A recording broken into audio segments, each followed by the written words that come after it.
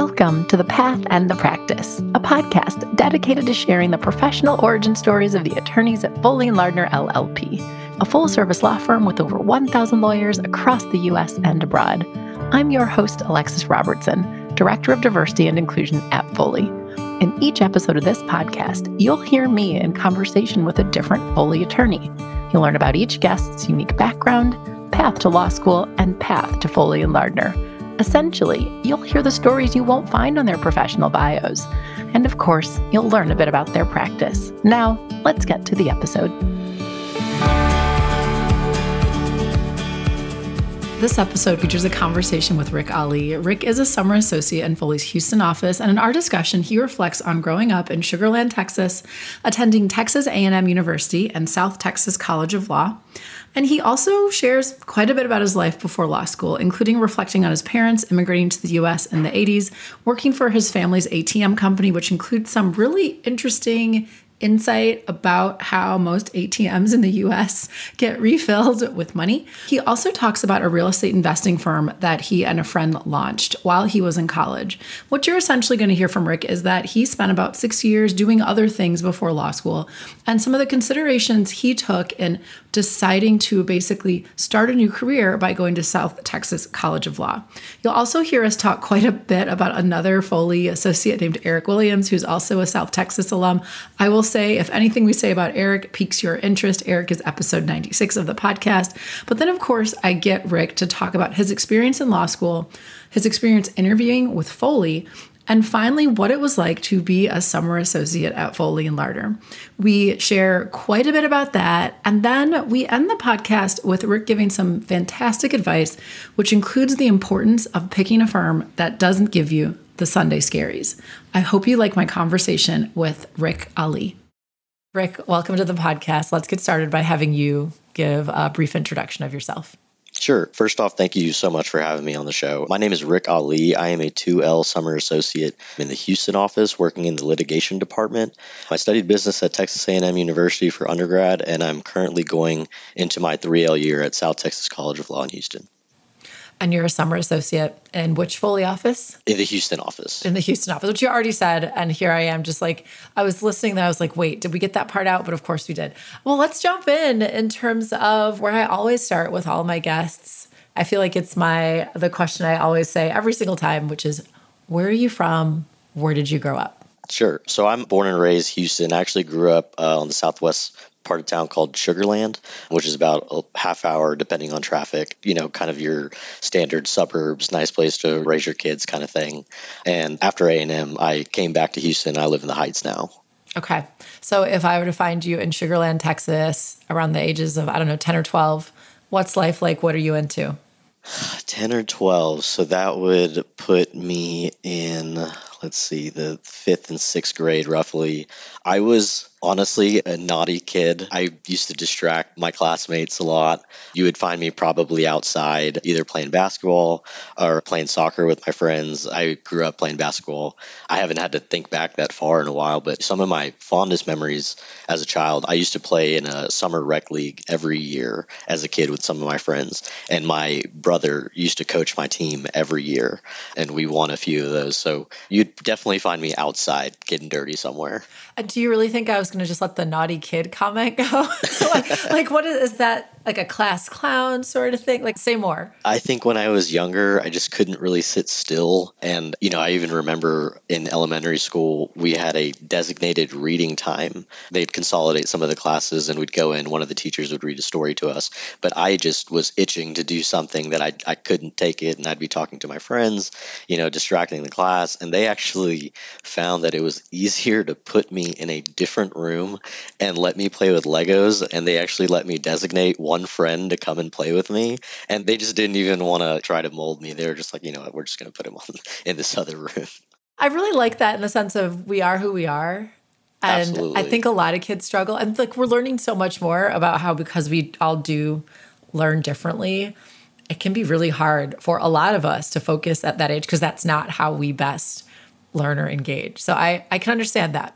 Exactly. I am very much a learner by doing things. And so I think when I was younger, if I had to sit and listen to anything for a prolonged period of time, you lost me. But as I grew up, definitely more disciplined, able to actually sit in a place for a while and not move. But a little naughty when I was younger. Well, I'm laughing, but I like that you gave that clarification, knowing that in law school they don't separate you and put you in a room to play with Legos while they're while they're teaching. I wish. Okay, well, what like reflections on siblings, parents, just paint a little bit more of a picture. Sure. I only have one brother, and he's older than me by 4 years. And he's actually an attorney in Houston working at another firm. So I'm sure we'll probably get into that a little later, but he's definitely one of the reasons why I'm here. And both my parents, so my mom is from India and my dad is from Pakistan. They both moved here in the 80s with just about nothing to their name. After they met, they were able to start a small business in Houston. And that's kind of what I grew up helping out with when I was in high school and college. I don't have any other siblings, but I do have one younger cousin on my mom's side that I'm really close with. So, and she's an only child, so I basically have always called her my sister everywhere I go. So you said your parents they came to Texas in the 80s? That's correct. Okay. And then in terms of maybe I'm inquiring about the Indian or Pakistani community in Sugarland. Did they go to Sugarland because they had friends or family or job prospects? Like what exactly brought them to Sugarland, Texas, of all places? Actually, what brought them to Sugarland was me being born. Then we moved to Sugarland. But my parents both individually with their families moved to the Houston area in the 80s. Actually, so my dad moved to Baytown, which is pretty far east of Houston, about an hour or so, which is a small town. But there they were able to start a gas station. And that's kind of how they got started off here. And really, like I said, they came from nothing. My dad's told me stories about how his mother would have to wake up super early to go and open the store while after school he would come and he would sleep under the register while she's working. And same with my mom. My grandfather brought my mom and my aunt to America, and unfortunately my grandmother couldn't come at the time just because of some visa issues. So she stayed back in India kind of holding down the businesses that they had there. And she was also a school teacher. My grandfather was a civil engineer, and when he came here, not qualified for all the same things, it doesn't properly transfer. And so he was a ecotech technician. And also before he got started there, I remember he had to work at multiple fast food jobs just to kind of get my mom and my aunt to where they need to be and keep the lights on. And so you mentioned Sugarland was, I think you basically said because they had you or because you were born, then Yes. they moved. So when they had my brother, they were still living in the Houston area, but when I was born, they decided it's time to move down to the suburbs and have a proper house. And so when I was born back in '94, that's when they moved over to Sugarland, and so that we've been over there since. I appreciate you reflecting on that. I think it's just so nice to get a sense of broader context around people as we march through what your life has been like and sort of what are the things that influenced your path. So I really appreciate that. But let's fast forward now to say high school.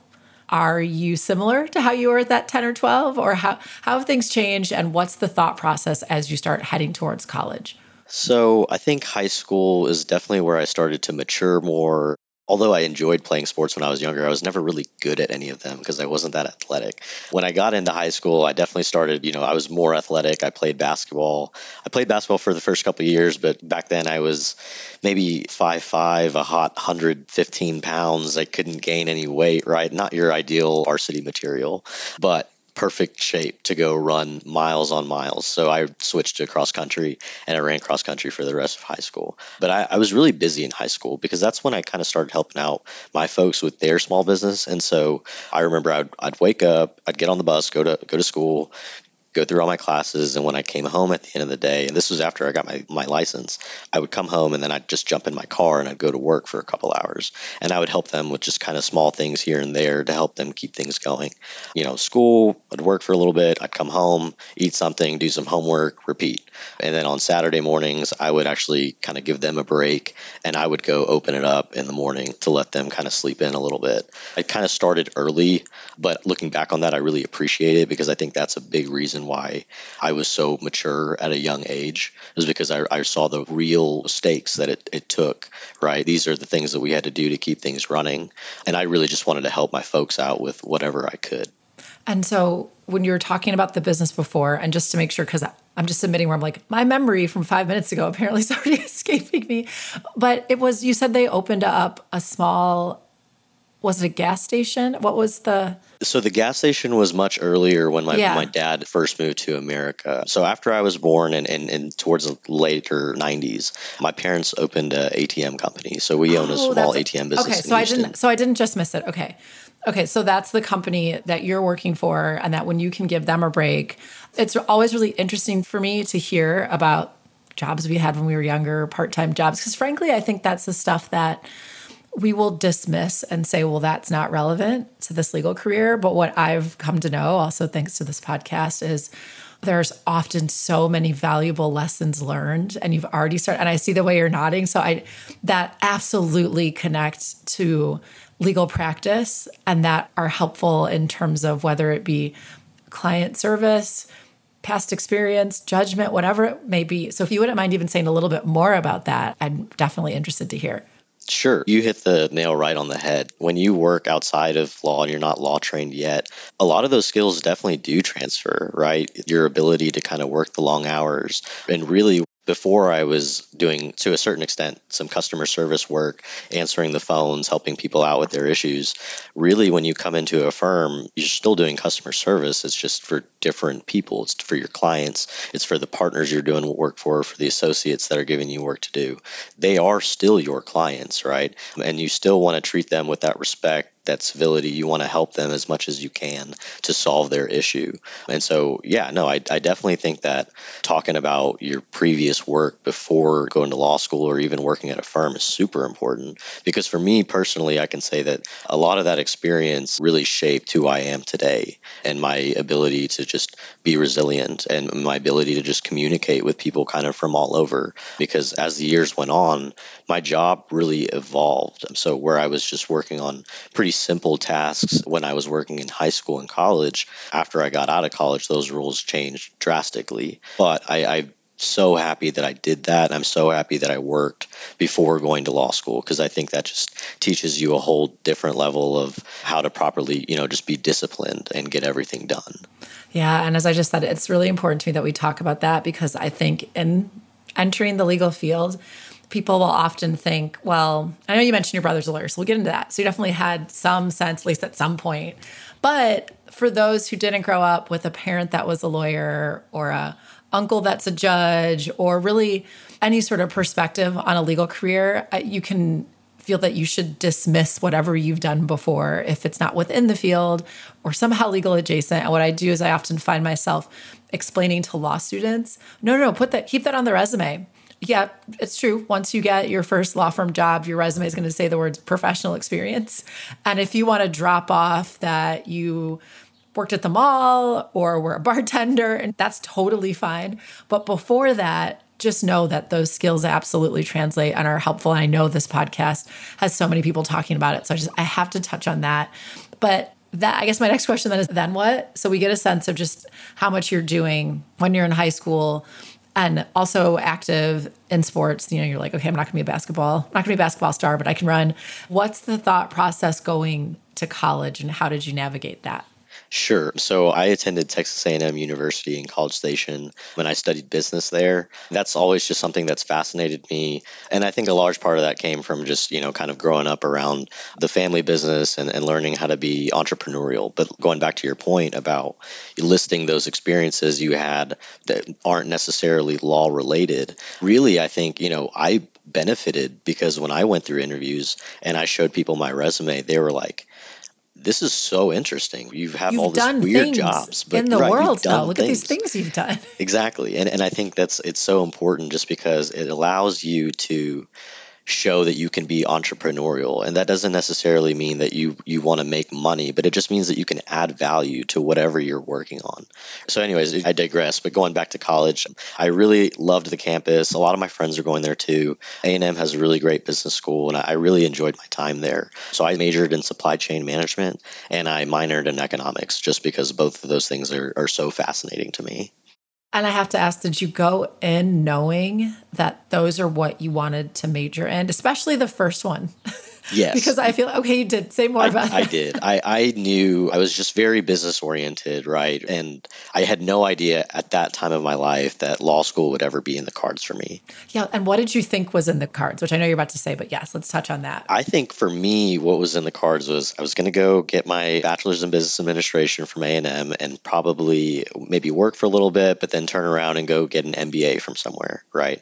But after I got out of college and I worked for a little bit, I always wanted to go back to grad school. I just wasn't sure at that point, do I want to do the MBA or do I want to maybe think of something different, right? And so a couple big reasons why I ended up choosing law school over the MBA. One, as I mentioned before, my older brother is an attorney, and I was seeing some of the work that he was doing. I was talking to him about it, and I think what I really enjoyed was just how challenging it is, how you really have to use your brain and kind of maneuver through these complex legal issues to inevitably, find a solution. But what I also really like about it is while we are researching legal issues, all it really ever comes down to is providing a business solution for our client, right? Helping them move forward, whatever that may look like. Being right? a trusted advisor. Is that Exactly. I smiled as you said that. And I was thinking, I was like, man, I hope various senior partners and management committee get to hear Rick, because the things you're saying, I mean, they're truly like, this is what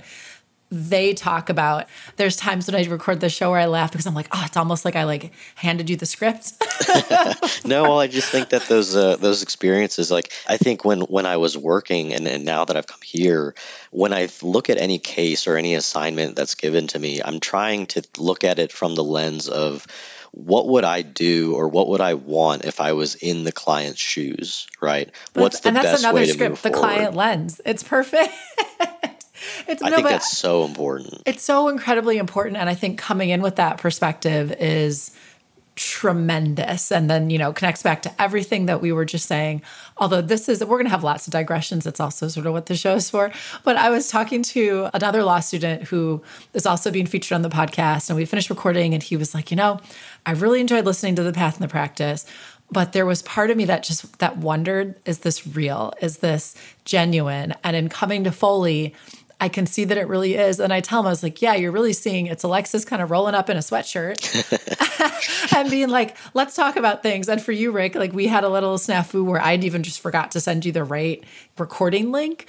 And so when people, and you in particular, are saying what you're saying, and it's just so either in line or people are like, really, is that a real thing? Or are they gaming this out before? No, I can't stress how organic and candid all of this is. And so it really tickles me that you've even elicited the client lens, because if you didn't know, that's a big Foley buzzword, especially among the partnership. And I really enjoy that that's what you said right now.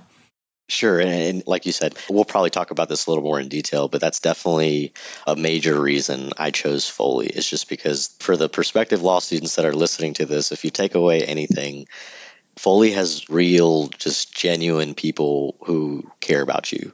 And I could definitely see that throughout the interview process, throughout my time here as a summer associate.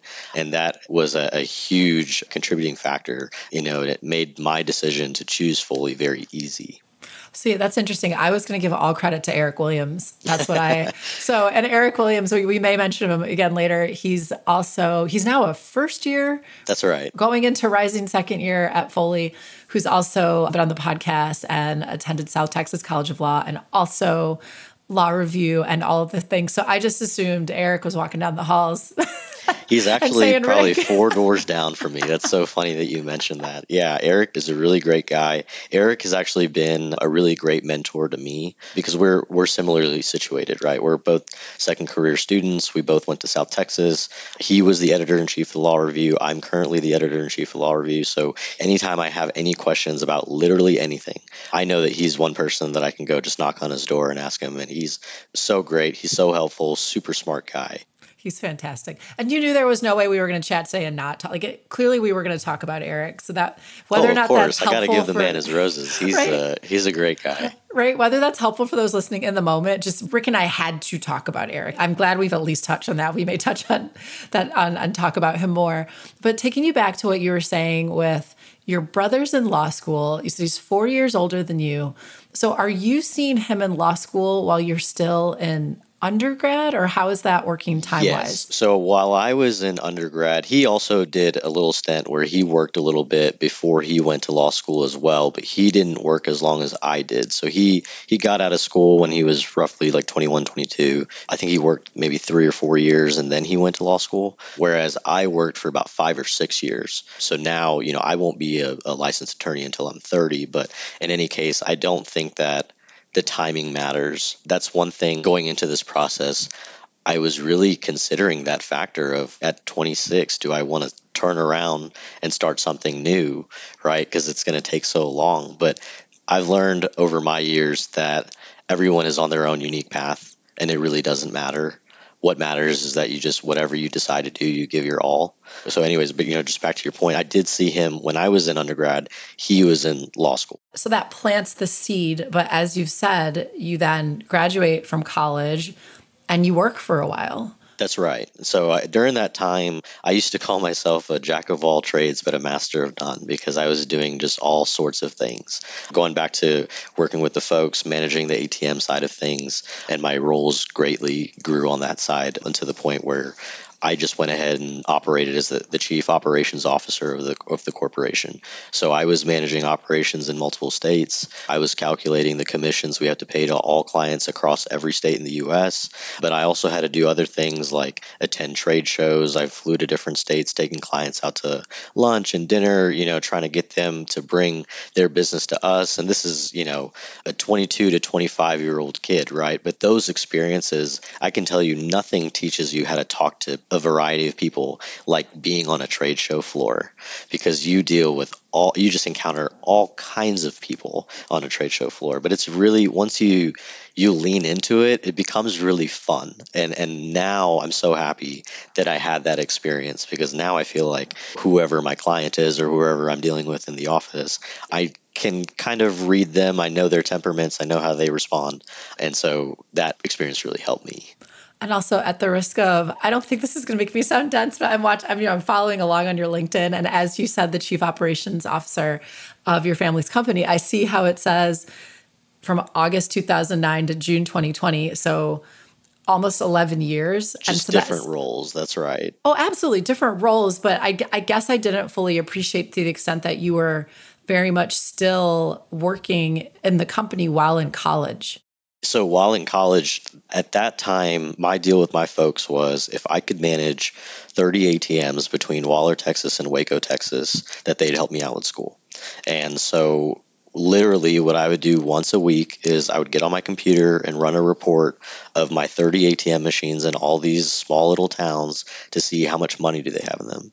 And I would actually go to the bank and withdraw a lot of money, put it in my backpack, and just kind of drive around. And I actually put the money into those machines. You're the armored truck in a way. Well, so people always freak out when I say that. They're like, "What? You just used to walk into a gas station with like money in your pocket?" And I say, "Yeah, that's Well, actually." Those of us not in the industry were like, you could just do that? Absolutely. It blows people's minds, but actually, and just the small ATM tidbit I'll leave here is that that's how the majority of ATMs in the US are run.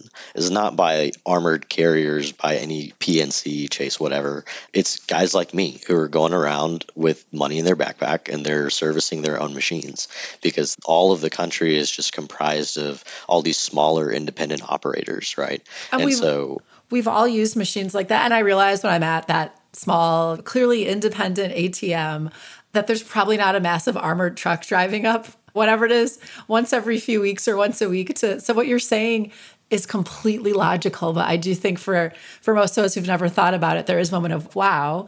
And then now I'm just curious, when you're getting the money to put it in the backpack, to go to the ATMs, how much money is this that you're having in this bag? It really depends. So it all depends on the foot traffic of each machine, right? How many people are coming in and using it. And you can modify the machines to have more than their defaults, right? And you can change the denomination, so on and so forth. I can tell you all about all of my ATM knowledge, but we'll probably be here all day long. But it really just depends on the machine. But either way, and that's the other thing. I think a lot of us just marvel at most of us don't carry on a lot of cash ever. So there's probably a handful of times in one's life where you might be like, I have, name it, $1,000 in cash. And there's some people who just like to have that much money on them, but I think for the average person, so that's why it's really fascinating. And I will actively work to not just try to elicit all of your ATM knowledge. So that is so interesting. It's a weird job. It's a job that people aren't quite used to when I tell them that. Well, yeah, because it's that infrastructure that we just know is there, but we don't think twice about how and what it takes to keep it there. Exactly. We're the guys that operate behind the scenes. But so that was college. And I had talked about kind of my role of managing the entire organization after college. But I took on an additional thing at the end of college. So my brother and I, what we started doing in my last year of school, and this is while he was working independently, is we started attending foreclosure auctions in Harris County and Fort Bend County in Houston. So I would actually come back to Houston from College Station twice a month. Once was to drive around Houston, and I had a list of houses, and I would drive around to each house and kind of take notes of the physical condition of the home. And at a second time, I would actually go to the auction and bid against other people for the home. So we started getting into doing some work on properties and selling them or renting them. So you got all this ATM stuff on one side, but also I'm preparing my auction lists and my bidding numbers for those auctions once a month on this side. And it was just, like I said, jack of all trades, master of none.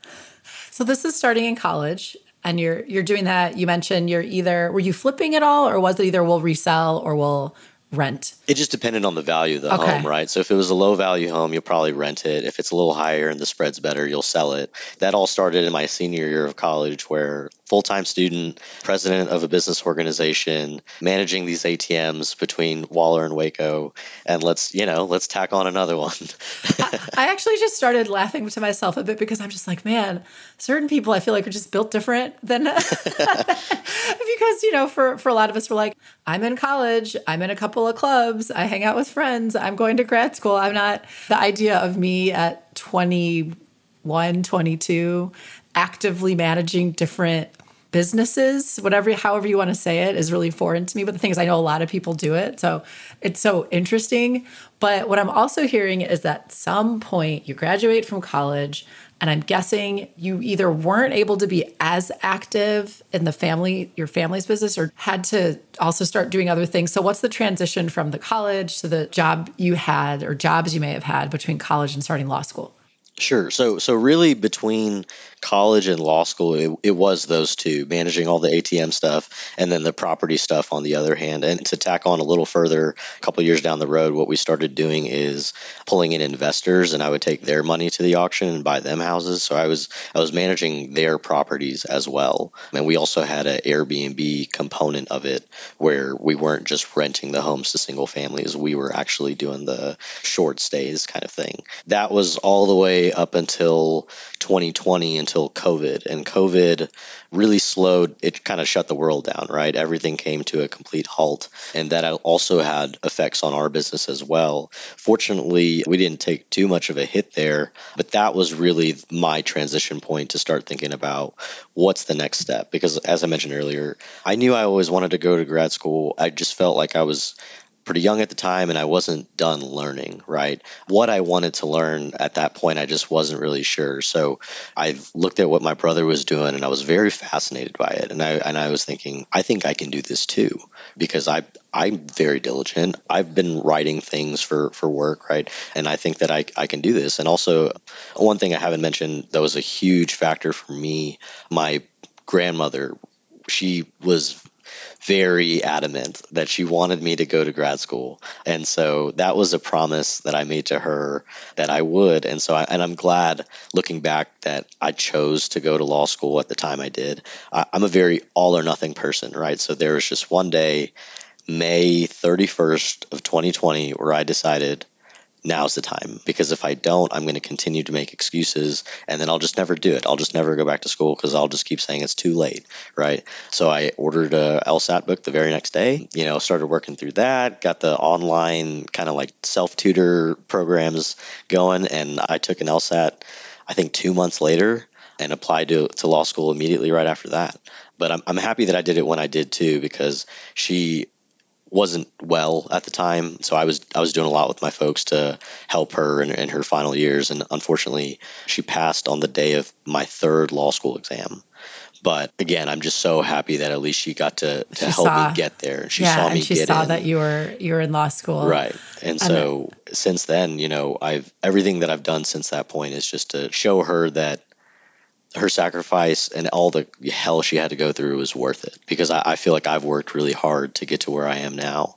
The very next semester I came back, I got a 4.0, later elected to be editor-in-chief, and now I'm here at Foley. It's been incredible to see my life has completely changed in the last 2 years. I think something I didn't appreciate until you were saying it was, oh, you graduated from college and you started your own business. Actually, you started the business in college and you worked in your own business, which is a big deal. And it's very different, I imagine, than being a student and now working at a law firm, and you're seeing all these different sides of life, and then also having the encouragement and inspiration from your grandmother and presumably from other people in your life.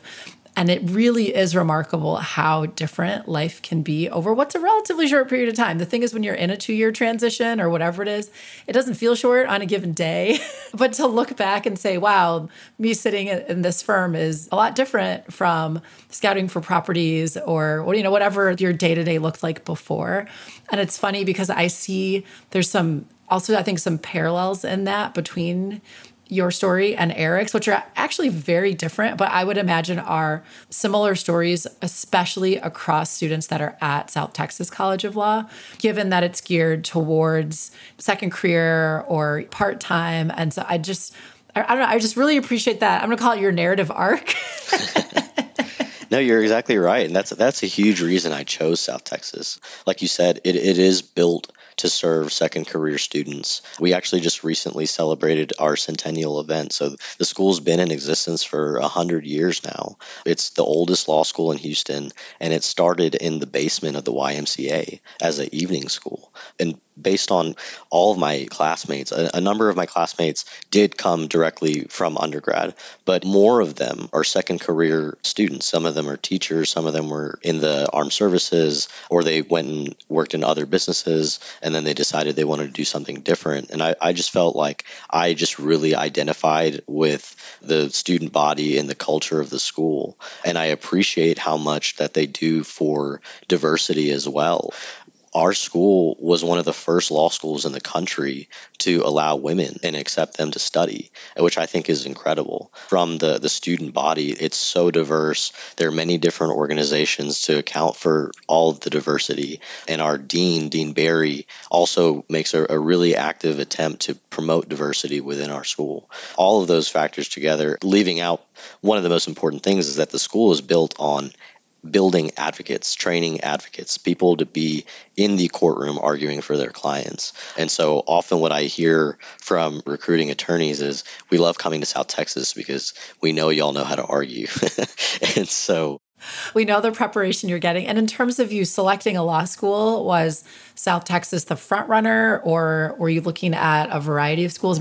I'm curious. I'd love to get a few words about your process there. Sure. So I applied both to U of H and South Texas. I knew I had to be in Houston because I live here. My family's here. I have a home here. And so I couldn't give it all up to move somewhere else. Moving my dogs and my cat, it'd be insane. And so I did apply to both. I ended up going South Texas because, one, I definitely, as I said, I really love the culture and the principles of what the school is founded on. But also, I did get a nice little scholarship, so that, kind of helps. Well, I appreciate you elaborating on that. And I have to be careful because we have to get to the whole why Foley and how's it been as a summer. And if you can't tell, and anyone who listens to this can't tell, I could do like 3-hour podcasts, but I don't. But I don't. But I want to, but I don't. But I do think what you reflected is so incredibly important, and especially right now, and maybe for reasons that I won't even mention because of what's going on in the world, but in how we assess and recruit talent, and understanding that not everybody is in a place to, either due to maybe a lack of information or just life circumstances, is not in a place to pick up and move anywhere or apply only to top 5 law schools. And so this really, us, as I think, all large organizations, but I'll speak for large law firms, truly understanding that amazing lawyers, soon to be lawyers, are everywhere. And yeah, I went to the University of Michigan. Like we'll always be interested in certain schools, but I think it's so incredibly important to understand what you just said, which is people are looking at a variety of life circumstances when choosing schools. And I know that right now, I feel like when we get South Texas College of Law kids, like I say kids, sorry, South Texas College of Law. I wish I was a kid. I feel like I'm on the wrong side of 25 right now. But not at all. But law students, they knock it out of the park, often because of everything that you just said. Mm-hmm. And we need to start really, and I say we, like large law firms, not Foley, because Foley gets it. That's why we're talking right now. But I want more and more places to get it. So having this discussion and you highlighting that, I think is really important. But let's have you talk a bit about, I do want to hear about the adjustment to law school, because for those who are about to have it or in the midst of it, I want to maybe normalize it a little bit. And then let's get into the how Foley and Lardner comes on the scene. Sure. So I definitely had some reservations about going back to school, especially considering that I was maybe 5-6 years removed from undergrad, right? So going into law school again, I was thinking, well, all these students, they're going to be so on top of it because they just came out of undergrad and they know how to study, and I haven't had to study really past this LSAT, right? So I was concerned that I didn't have all the right habits just yet. But what was a pleasant surprise, I realized the further I got into it, is that if you treat it like a full-time job, everything else will come, right? And so that's why I really valued working before I went to law school, because I already knew how to work a full-time job. Like I said earlier, I'm a very all or nothing person. And so when I came into law school, I told myself that I'm going to give this everything that I've got. And I tried not to let other people's performance get in my head. And I tried to really just focus on myself. And I think that was really important, because ultimately at the end of the day, you can't control everything, but what you can control is how you react to things, right? And so that's what I just try to tell myself, is just worry about your own game, do what you need to do, and just keep on it every single day. Just try to be a little bit better than the day you were before. And fortunately, that strategy worked, because, now I'm doing well in school, and fortunately, well enough to get an awesome spot at a firm like this. And so I definitely was a little hesitant, I will say, transitioning into law school. But once I gave it more time and I really just committed to trying to master everything and figure everything out, I just love the challenge. I love the chase of just trying to figure out the answer to this complex issue. Because as you'll find, any summer associate or prospective summer that's listening to this, anytime you're ever assigned something, you're never going to find something completely on point, right? But you're always going to have to figure it out, right? You have to find a way around certain things. And so I really appreciate that aspect of law school, of how intellectually challenging it is. And if it were easy, everyone can do it, right? Oh my goodness. And also, by the way, clients don't bring big law firms easy. Like they don't want to pay lawyer rates. If they're like, oh, well, this is clear, I know the answer. If that's the case, depending on the size of the company, they have an in-house lawyer who just knock it out. Exactly. Like, if it was easy, they don't need us, right? They don't need us. So I think that's such an interesting point, important point. And also, I'm curious, I know you mentioned, of course, the pandemic's really impacted your business and served as a catalyst to say, what's my next thing? But are you still juggling aspects of the business as you're starting school or in school? No. So the only thing I do, I'm fortunate to, before I left, and I was purchasing properties, I do have some rental properties to myself. And that's kind of what allows me to be in the classroom and kind of step away from everything. So I'm not really doing any of that anymore. I don't manage any of the ATM business. I don't manage other people's properties. I just have a few of my own. But past that, I'm completely dedicated to the field of law now. And I love it. I'm so happy that I made that transition, just because I finally feel that sense of accomplishment, that sense of achievement, in that I found something that's very just challenging and worth pursuing. Yeah. Well, and I ask because I can tell in terms of, well, one, you're very like, if I'm doing it, I am doing it, which is great. But I also know there's that entrepreneurial muscle. And so there's part of me that's like, wouldn't be surprised if you're like, yeah, full time, it's law, but on the side, I'm able to do these other 4 things because they just interest me. So that's why I ask.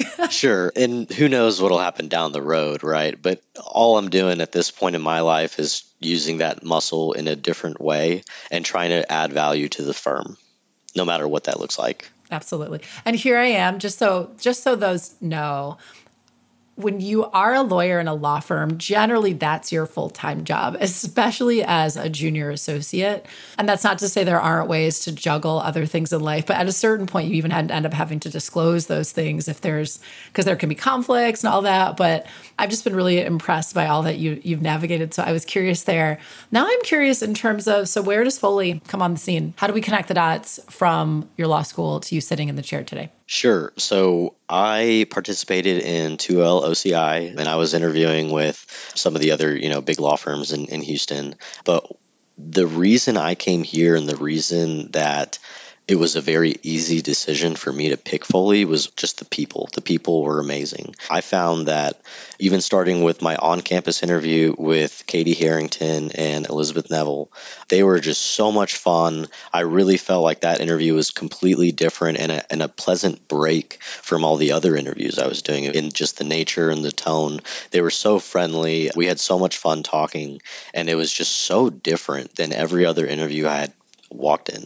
Actually, after that interview, Elizabeth had reached out saying, "Hey, if you have any other questions, let me know." And so I took her up on that, and I called her. I got on a call with her the day before my callback interview, and I was like, "Hey, what's the scoop? What do I need to know about these people that I'm interviewing with?" And she really helped me out to figure out, who I'm going to talk to.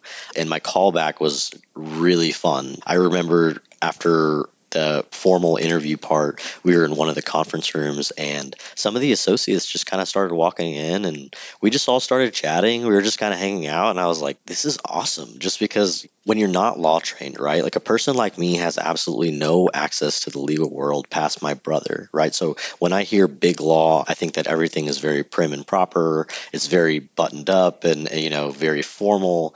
And that's not always the case. You find that these people are real people. They like to hang out and enjoy each other's company, and they're very collegial. I had so much fun just sitting in the room and just chatting with them. And I also just really appreciated how straightforward they were with me. I remember Scott Ellis, our managing partner here in this office, he called me one day and he said, "Hey, Rick, we're really interested in you. We're going to do all of our evaluations, and I will call you on Wednesday." And sure enough, he called me Wednesday morning and he offered me a job. And I just appreciated how he didn't really beat around the bush. Everyone was just very straightforward, very genuine. And that's definitely shown itself as I've spent more time here, is that this is really a great place to learn how to be an attorney, because I love this office. I love the people that are working here. They're so helpful and they're so willing to teach me, because obviously I don't know how to do everything just yet, but they do a really great job of pointing me in the right direction and showing me what I could be doing better and giving me good feedback. Right. And so I think that it was a very, very easy decision for me to come to Foley just because of the people. And so my advice to any law student looking into LOCI or even one LOCI, prioritize the people you work with. Wherever you work, the work is largely going to be the same. It's about who you work with. And I can confidently say, just based on my experience, that I'm really glad that I did that I prioritized the people, because it's just been such a great experience over these past 10 weeks. I'm actually really sad. It's my last week and I have I to go know. back to school. The program ends in just a couple of days. Yes, We're it talking on a does. Tuesday and it's over on Friday. In that same vein, talk about being a summer. What's that experience been like for you? You've already said, but get a little more concrete in terms of the type of work and the type of events or activities or things you've done. Sure. So in terms of work, I've really done work kind of all over the place. Rick, draft this petition. We need to file it in Georgia. Rick, finish up this motion to compel, right? Like all kinds of different things. Researching legal issues in different jurisdictions. I've wrote memos to attorneys so that they can provide memos to their partners above them. I've wrote client letters, really just kind of everything. It's been all over the place, but I love that so much. I love the variety of work has been great, and I haven't been pigeonholed And in you're a any litigator, right? That's right. We haven't said it expressly, but That's right. I am in the litigation department, and so I primarily am, drafting pleadings, reading cases, providing case law summaries and analyses on kind of recommendations of what we should do in certain situations. Like I said, just kind of been all over the place. And the events, the firm does a great job of giving us plenty to do and opportunities to meet all of the attorneys in the office. One thing I like particularly about the Houston office is we do breakfast on Fridays. They always bring in like breakfast tacos or kolaches, and that's a really great thing. Gives you an opportunity to talk to some people you don't normally work with. So I get that chance to talk with all the transactional folks that I don't really see or deal with on a day-to-day basis. I'm a little jealous of, I think it's a crawfish boil, something. Yes. Something we So don't. actually, Not all Eric offices Williams, do that. Yes. yeah. Oh, I know. He's the guy. We had a crawfish boil and a pickleball social at one of our partner Jeff Bracken's house. And so he has this awesome pickleball court in his backyard, and Eric came and made the most delicious crawfish. And it was so much fun, just getting to hang out with everybody. Actually, I can't believe I've talked this long and we haven't talked about the summer retreat in Chicago. Yeah, say more about that. So, and just for those who don't know what it is and what Sure. did you do? It was awesome. So the firm hosts an annual summer retreat for the summer associates. And I think that they do different offices, but this year was in Chicago. And I'll say we're usually Chicago, but I do think we reserve the right to be somewhere else. Right. I think there's like an asterisk, right? It doesn't always have to be Chicago, but they flew us out to Chicago, got us all rooms at the Westin, which is right next to their office, and had really great programming, a lot of really great speaker panels that helped us kind of understand how to navigate the role of a summer associate. Some of the intangibles too, like how to communicate with people about certain things, that sort of thing. And the events were incredible. The first evening, the boat cruise was amazing, going out on the river in Chicago for that architectural tour and then turning around to go back out on the lake and capping it all off with a fireworks show. It was incredible. It was so much fun. Really great opportunity to meet all of the different summer associates all across different offices. And the second day's event where they rented the entire aquarium in Chicago for us. And we had dinner there. We got to see all of the displays, music, drinks. It was so much fun. Really great opportunity to meet so many people. And honestly, 3 days still isn't enough time. I think there's still some summer associates that I didn't get a chance to meet, but for those that I did, everyone was just super friendly, super nice, and I can't speak highly enough about it. It was such a great time. And this summer class, so we're talking right now, summer 2023, we have around 100 summers. I should know the exact number. Recruiting's like yelling it at me right now. No, I think that's right. I think they said it was roughly 100 summers, and I think 85 of us are 2L. Yes. And then 15 are 1L. That sounds right. But that's why it's the opportunity to connect with so many. And when you're at a firm with 20 plus offices across the U.S. and varying summer associate class size, we have some people who are one of 2 or 3 summers. We have others who are, one of maybe 15 or 16. So for everybody to come together in one place, I think is really great. Foley's been doing that for a long time. I was a summer associate at Foley as a 1L. That's back when we would call that what you did Foley Fest. But we've just tried to not be as tied to Summerfest in Milwaukee, Wisconsin to show that we're more national than that. That's fair. Yeah. But I personally love the name, but there's so many things that you said in there that one, I know are especially gratifying for the recruiting team to hear because they work so incredibly hard. And that is like their Super Bowl, bringing everybody together. And between running a summer associate program, hosting a retreat, rolling into OCI, they are a really hardworking team that just deserves all sorts of recognition at the firm. But also, I love that you've really been able to get such a good sense of Foley. That's what I'm hearing when you speak, and that you've had a great experience. And I can't stress enough, Rick and I did not talk before we jumped on. I didn't vet him to be like, how's it been? What do you plan to say? No, this is all pure, unfiltered, unadulterated Rick. This is me. This is my time, and I've so thoroughly enjoyed it. I genuinely just feel like I got lucky and I got one of the good spots. You mentioned earlier that you might ask me to give some advice, and if I had to give advice to any prospective student is when you're looking at a place to work, pick the place that you don't have Sunday scaries at. And I don't have any Sunday scaries here. I love coming to work here every single day because I love the people that I work with. I love the subject matter of the work I do. It's just such a collegial atmosphere, and it's a really great place to learn how to be an attorney. That's such great advice. And it's also great because I don't have to be like, what's your overarching advice? Because you just gave it, but that gives us a few minutes to unpack that a bit, which is, I think there's so much about how you feel about work. And that's not to say that work is always going to be some amazing, warm and fuzzy, this is not difficult. But there is a difference between something is challenging and I legitimately just don't either feel comfortable in an environment or feel comfortable with people, or there's something about this that is just genuinely off for me. One of the other episodes that I just recorded with the summer associate, I talk about vibes. And I say how much I dislike saying that as a diversity director because it's so amorphous and there's so many other really important things and how we define things. But I do think in picking an employer, there is a fair amount that's vibes. And what I heard you say was, I got good vibes from the interview. Very good vibes from the interview. Very good vibes while I've been here. Yeah. Yes. And I think that's, I wish I could make it more scientific than that for those listening. But there is this, I think what you're saying is don't discount the vibes. Like you need to look at all the other things. What do you want to do? What does that firm do? And get alignment there. But there's absolutely a place for how it makes you feel, which is really important. And I also want to reflect, I love what you said earlier about the people and how who you're working with is so critical to also focus on because that's going to be so much of your time. But I think it's people and then it's the training and development. And I hear you as highlighting both because you're like, these people are really great. And here's all the things I've gotten to do this summer. The firm's providing opportunities for me to learn how to lawyer. It's a really great place to learn. And I'm so happy that I chose Foley. I wouldn't change that decision for anything. And I'm so happy that I did. Everyone has been so great. Like I said, that just made it really easy for me. We love that. I love hearing about, summers who've drank the Foley Kool-Aid, whatever that may mean. But it's really heartening to me as well, especially as Foley's Director of Diversity and Inclusion.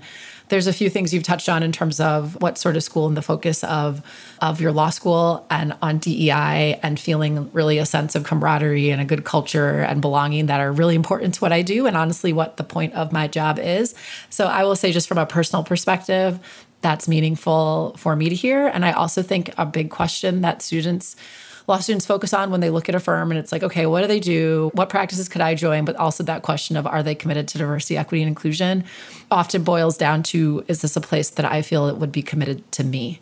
Are you, the organization, going to be committed to me? And I just feel like you've highlighted a number of hallmarks that have shown you that yes, this is a firm that really tries hard to be committed to everyone who walks in the door, which is wonderful. Absolutely. Not only on like just the diversity aspect, like our office especially, we really participate in the DEI initiatives in Houston. And actually tomorrow we're attending the HBA Houston chapter's DEI luncheon where Scott Ellis is being named a chair. And so we're really excited for that. The Foley office here really puts their money where their mouth is. And at a high level, not even just solely looking at diversity, but I've really found that the firm, you always hear that they don't plan for attrition, they plan for career and long-term development. And I find that to be very true. Within our office, there's 6 of us, summer associates. And I like that. I like that they don't hire, everybody under the sun, right? Because we very get a lot of judicious in our hiring. Right. Absolutely. We definitely get a lot of one-on-one time with our supervisors, and that just makes it so much more of a better learning experience for us. And so you can definitely tell that everyone is just really genuine and they really want to see you improve, which is so great. Well, and there's 2 things I'll highlight as we start to come to a close. Is one, can I ask you to take a picture of Scott at the event tomorrow? So we'll make sure we'll get it to the comms team. Absolutely. And 2, I do think you highlighted a point about there are differences at firms. There's differences in structure. Foley is a firm. The folks we hire, we really want to stay at the firm. We're not like, we're going to hire 6 and we think 5 of you are going to be gone in 3 years. That's not how Foley is shaped. We're not actually a triangle. I've explained many a time we're more of a rectangle and there's like a line across and half those people are partners and half those are associates. And those are the sorts of things that you really need to tease out as you're getting to know a firm. But with that, I will ask, I guess, what might be my last substantive question and then start winding us down, which is there anything else you wanted to touch on before we close out? I think we've hit just about everything. You've hit the high points of me, how I got here, and that I've so enjoyed being here. All I'll say as just my last nugget of whatever wisdom I have to any law students who are looking to apply, and that's anywhere, right, is just be genuine throughout the process, and that then you'll find who's also genuine to you. Definitely prioritize the people, and again, pick the place where you don't have Sunday scaries. Those are perfect words of wisdom. And then last question, if anybody who's listening wants to reach out to you, comments, questions, can they feel free to connect with you on LinkedIn? Absolutely. All right. Well, thank you so much, Rick. This has been fantastic. Thank you. This was fun.